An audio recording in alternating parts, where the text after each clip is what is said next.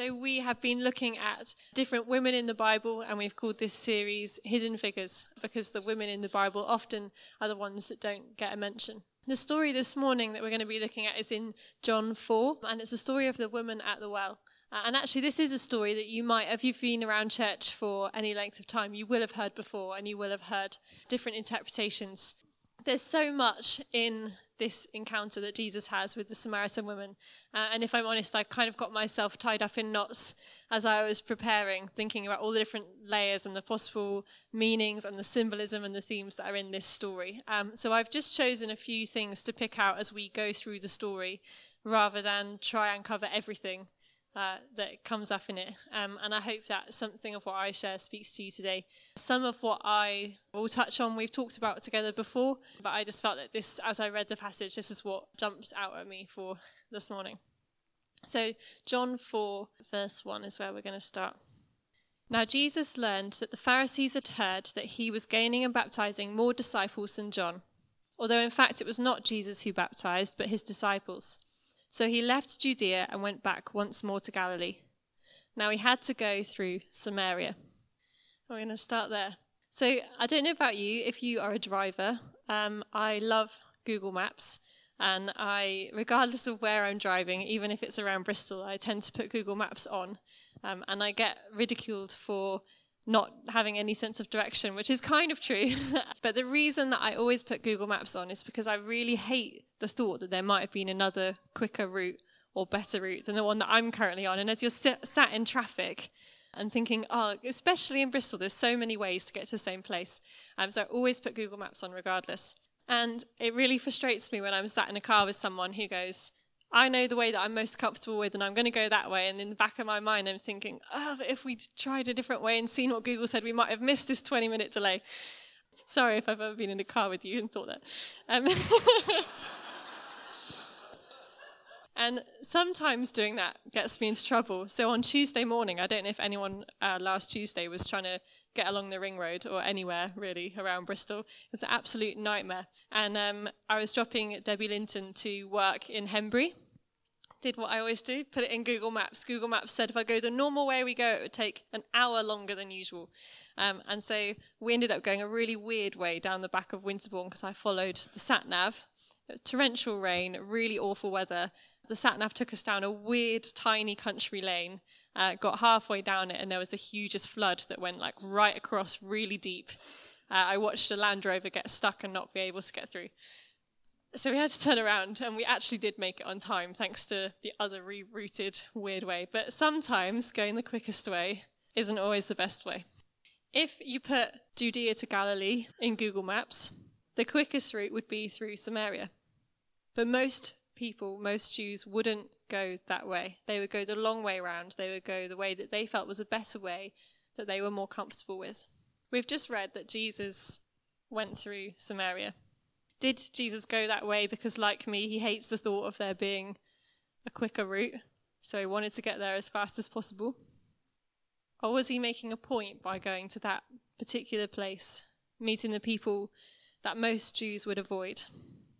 Did he perhaps go knowing that despite it not being the most comfortable route, that was the way he was meant to go? That maybe it was worth breaking down the cultural barriers that existed at the time. So verse 5. He came to a town in Samaria called Sychar, near the plot of ground Jacob had given to his son Joseph. Jacob's well was there, and Jesus, tired as he was from the journey, sat down by the well. It was about noon, when a Samaritan woman came to draw water. Now here we've got a woman in the middle of the day. The fact that it says it's about noon is significant in this story, as you might know. Normally women would gather at this well at dawn or at dusk because it would be cooler. She's here in the heat of the day and she's alone. Normally women would go together because not only is that protection and safety, actually this well would have been a place of community, a place of friendship. So we know there's something wrong here because this Samaritan woman is there in the heat and not with anyone else. So it seems that she was an outcast, even among her fellow Samaritans. Jesus said to her, "Will you give me a drink?" His disciples had gone into the town to buy food. So Jesus acknowledges her. Most rabbis wouldn't even have spoken to their own wives in public, and they certainly wouldn't have interacted with a woman in this way. And here is Jesus talking to a Samaritan who is an outcast even among her own people. The Samaritan woman said to him, "You are a Jew, and I am a Samaritan woman. How can you ask me for a drink? For Jews do not associate with Samaritans." So even the woman herself points out that it's not appropriate for Jesus to be addressing her in this way. And then they enter into this back and forth dialogue, almost a debate. Jesus answered her, "If you knew the gift of God and who it is that asks you for a drink, you would have asked him, and he would have given you living water." "Sir," the woman said, "you have nothing to draw with, and the well is deep.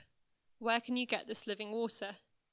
Are you greater than our father Jacob, who gave us the well and drank from it himself, as did also his sons and his livestock?" Jesus answered, "Everyone who drinks this water will be thirsty again, but whoever drinks the water I give them will never thirst. Indeed, the water I give them will become like a spring of water welling up to eternal life." The woman said to him, "Give me this water so I won't get thirsty, and I won't have to keep coming here to draw water." She's missed the point. She thinks that he's just offered her some crazy magic water, and that once you drank it, you'll never have to drink again.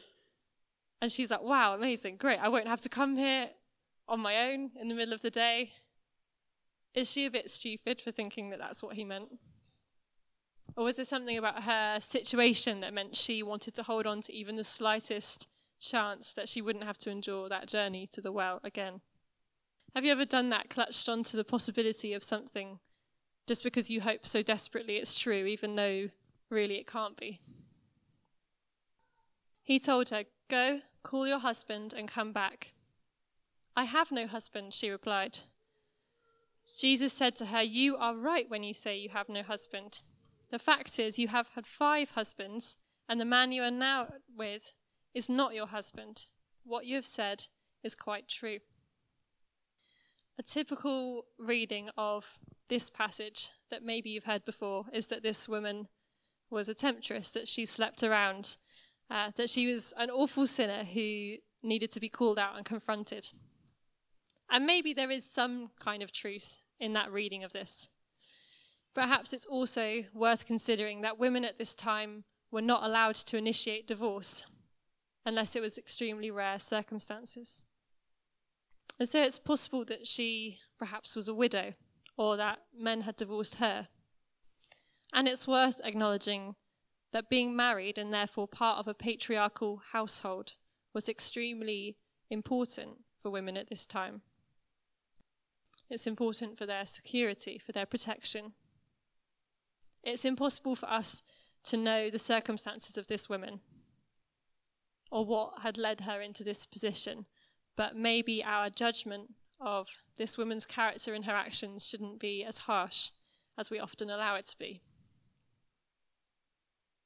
The Samaritan woman represents otherness in many forms, by which I mean that she represents those who are positioned as inferior, as less powerful or dominant.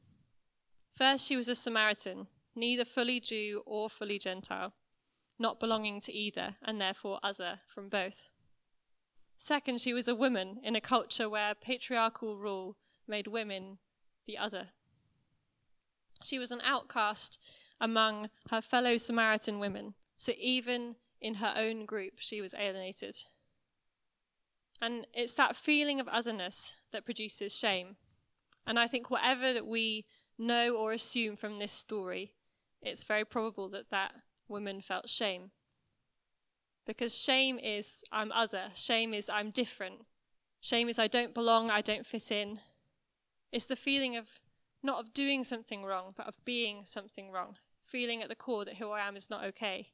Not wanting to tell anyone what I've done because I think it'll affect who they think I am. Shame is what fills the gap between what I feel about myself and about others, between the me that I am and the me that I want to be, the me that I ought to be. Shame is the separation between my social media highlight reel and my lowest moments of my backstage reality of I can't cope, I don't want to carry on. It's not wanting anyone to know who I really am. Shame is when I can't do it all, and people can see that I'm failing. Shame is Adam and Eve just after they ate the fruit. At that moment, their eyes were opened and suddenly they felt shame at their nakedness. So they sewed together fig leaves to cover themselves. Shame is feeling, I'll never be forgiven. Shame is feeling silenced. Shame eats up our insides. Shame is being exposed, feeling and realizing that I'm naked. Shame is when we're exposed and what we want to hide is revealed and we feel self-conscious and all we want to do is clothe ourselves. So we put up masks to hide. Masks of our job title, our family role, our social life, our clothes, our social media profiles, of being happy all the time, of being nice all the time, of trying to be perfect, of optimism, of pessimism, of apathy, of a busy schedule. And it's when people begin to see through these masks that we feel shame. Go, call your husband and come back. The Samaritan woman's mask begins to crack. She begins to feel exposed. I have no husband. She tries to readjust her mask. You are right when you say you have no husband. The fact is, you've had 5 husbands, and the man you now have is not your husband. What you have said is quite true. Jesus exposes her, peels back her mask. Shame needs 3 things to grow exponentially in our lives: secrecy, silence, and judgment. If you meet it with empathy, it can't survive. Brené Brown said that. The way that Jesus interacts with the Samaritan woman can come across as harsh and blunt as we read it. But in revealing the truth in this way, he gets rid of the silence and the secrecy. He doesn't cast judgment and punishment upon her. Instead, as he exposes her, he also reveals himself. Sir, the woman said, I can see that you are a prophet. Our ancestors worshipped on this mountain, but you Jews claim that the place where we must worship is in Jerusalem. Woman, Jesus replied, believe me, a time is coming when you will worship the Father neither on this mountain nor in Jerusalem.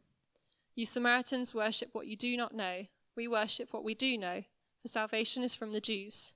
Yet a time is coming, and has now come, when the true worshippers will worship the Father in the Spirit and in truth. For they are the kind of worshippers the Father seeks. God is spirit, and his worshippers must worship in spirit and in truth. The woman said, I know that Messiah, called Christ, is coming. When he comes, he will explain everything to us. Then Jesus declared, I, the one speaking to you, I am he. As we encounter Jesus, he doesn't cover over our shame and help us to readjust our masks. He meets us in our vulnerability with love and acceptance. I've tasted and seen of the sweetest of loves, where my heart becomes clean and my shame is undone. Unconditional love that chooses not to avoid the hard path, but to go through it. A love that ultimately would go as far as to die for us in order that we might have life. A love that is for those who are other. A love that is for everyone. And what happens to the Samaritan woman as a result of her encounter with Jesus? She goes back to the town, free and empowered. She goes from being an outsider to someone integral to revealing Jesus to others. Many of the Samaritans from that town believed in him because of the woman's testimony. He told me everything I ever did. So when the Samaritans came to him, they urged him to stay with them, and he stayed 2 days. And because of his words, many more became believers. They said to the woman, we are no longer believing just because of what you said. Now we have heard for ourselves, and we know that this man really is the Saviour of the world. I wonder if we can see ourselves in her story. When was the last time that you had an encounter with Jesus, where you invited him behind the mask and allowed him to minister to you in his grace? We're going to go into a time of communion in a moment. And communion is a great place to have an encounter with Jesus, to allow him to do that. I'm going to pray. God, I thank you for this story, for the significance that it has.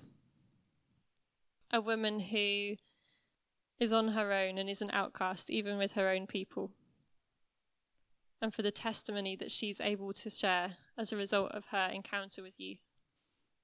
And God, I pray that you would be meeting with us now in this next time as we go into communion, that we would be prepared to be vulnerable in front of you and allow us to be ministered to by you.